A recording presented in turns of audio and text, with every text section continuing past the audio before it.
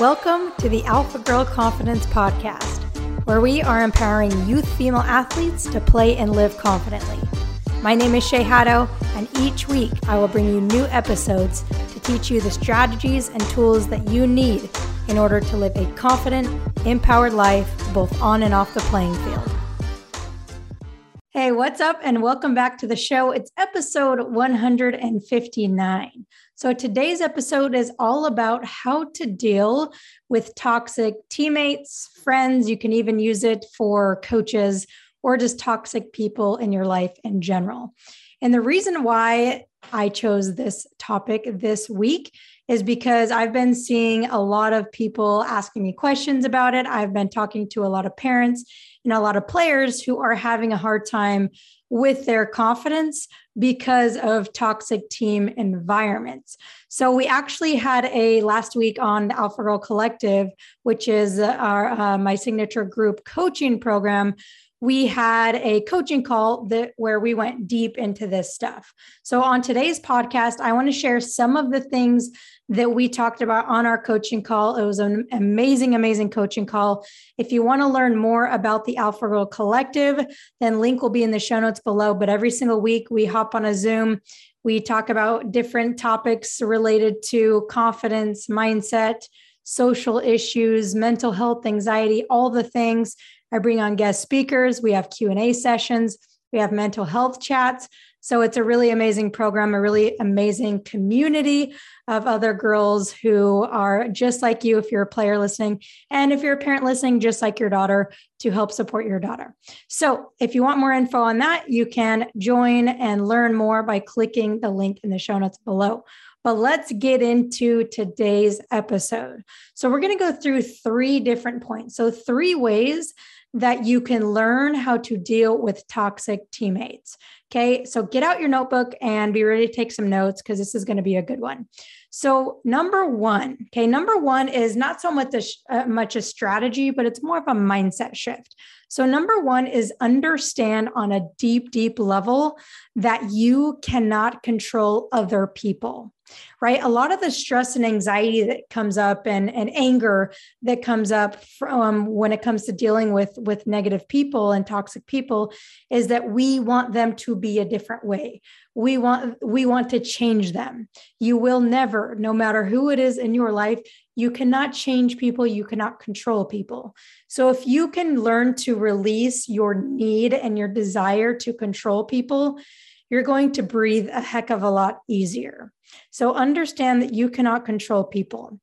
And I cannot stress this enough. Like there's so many times on our coaching calls where, someone will come with a question and it's related to, teammate issues. And I say the same thing every time. Can you control them? No. All right. Then what can you do? You can focus on you, right? Because when we're so concerned about the other people, that we're not focused on ourselves. We're not focused on what we can do, on the new thoughts that we can think, on the new actions that we can take. Instead, we're worried about something that we have zero control over. So it's a complete waste of time and energy. So that is number 1, is that deep understanding.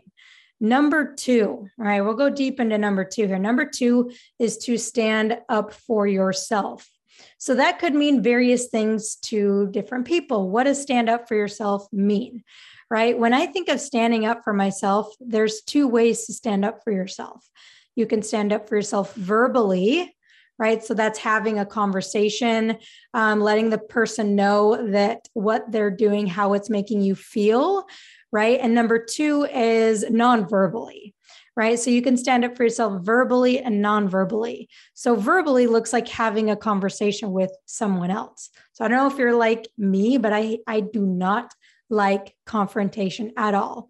So I'm not saying that this is easy, but it's completely necessary, because if you don't stand up for yourself, number 1, the person may not even know how they're affecting you. And number 2, they're going to continue to treat you how you're allowing them to treat you, right? So if you want someone to treat you differently, you have to tell them, right? People aren't mind readers. Some people may know what they're doing and know that they're being toxic on purpose, but some people may not understand and realize that what they're doing is hurting you.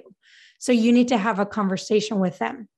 And a little tip when it comes to conversations This is a very, very simple thing you can do, whether it's having a conversation with a teammate that's rubbing you the wrong way, or a coach, or a parent, or a sibling, or a friend, is use the words when you start the conversation, use the words I feel. So instead of blaming the other person for, hey, you did this and you did that and blah, blah, blah, right? As soon as you do that, they're going to put up a defense. They're going to put up their wall. So if you start the conversation with I feel. So I feel sad when you say those words to me. I feel like I am being left out when you text everybody but me, right? So talk about how you feel, because your feelings are always valid. If anyone ever says your feelings aren't valid, I'm sorry, but they are absolutely not being truthful, right? Your feelings are always, always, always valid. So tell the person how you feel, because a lot of times, like I said, they don't know how you feel. So start the conversation like that. And if you're having an issue as a team, because I know this happens a lot, if you're having an issue as a team, organize a team meeting. It doesn't have to include the coach. In fact, depending on the situation, I think it's really powerful to have meetings without the coach, because then everyone can speak freely and you can actually get a lot out of it. It depends on the situation. Sometimes you may need to bring your coach in.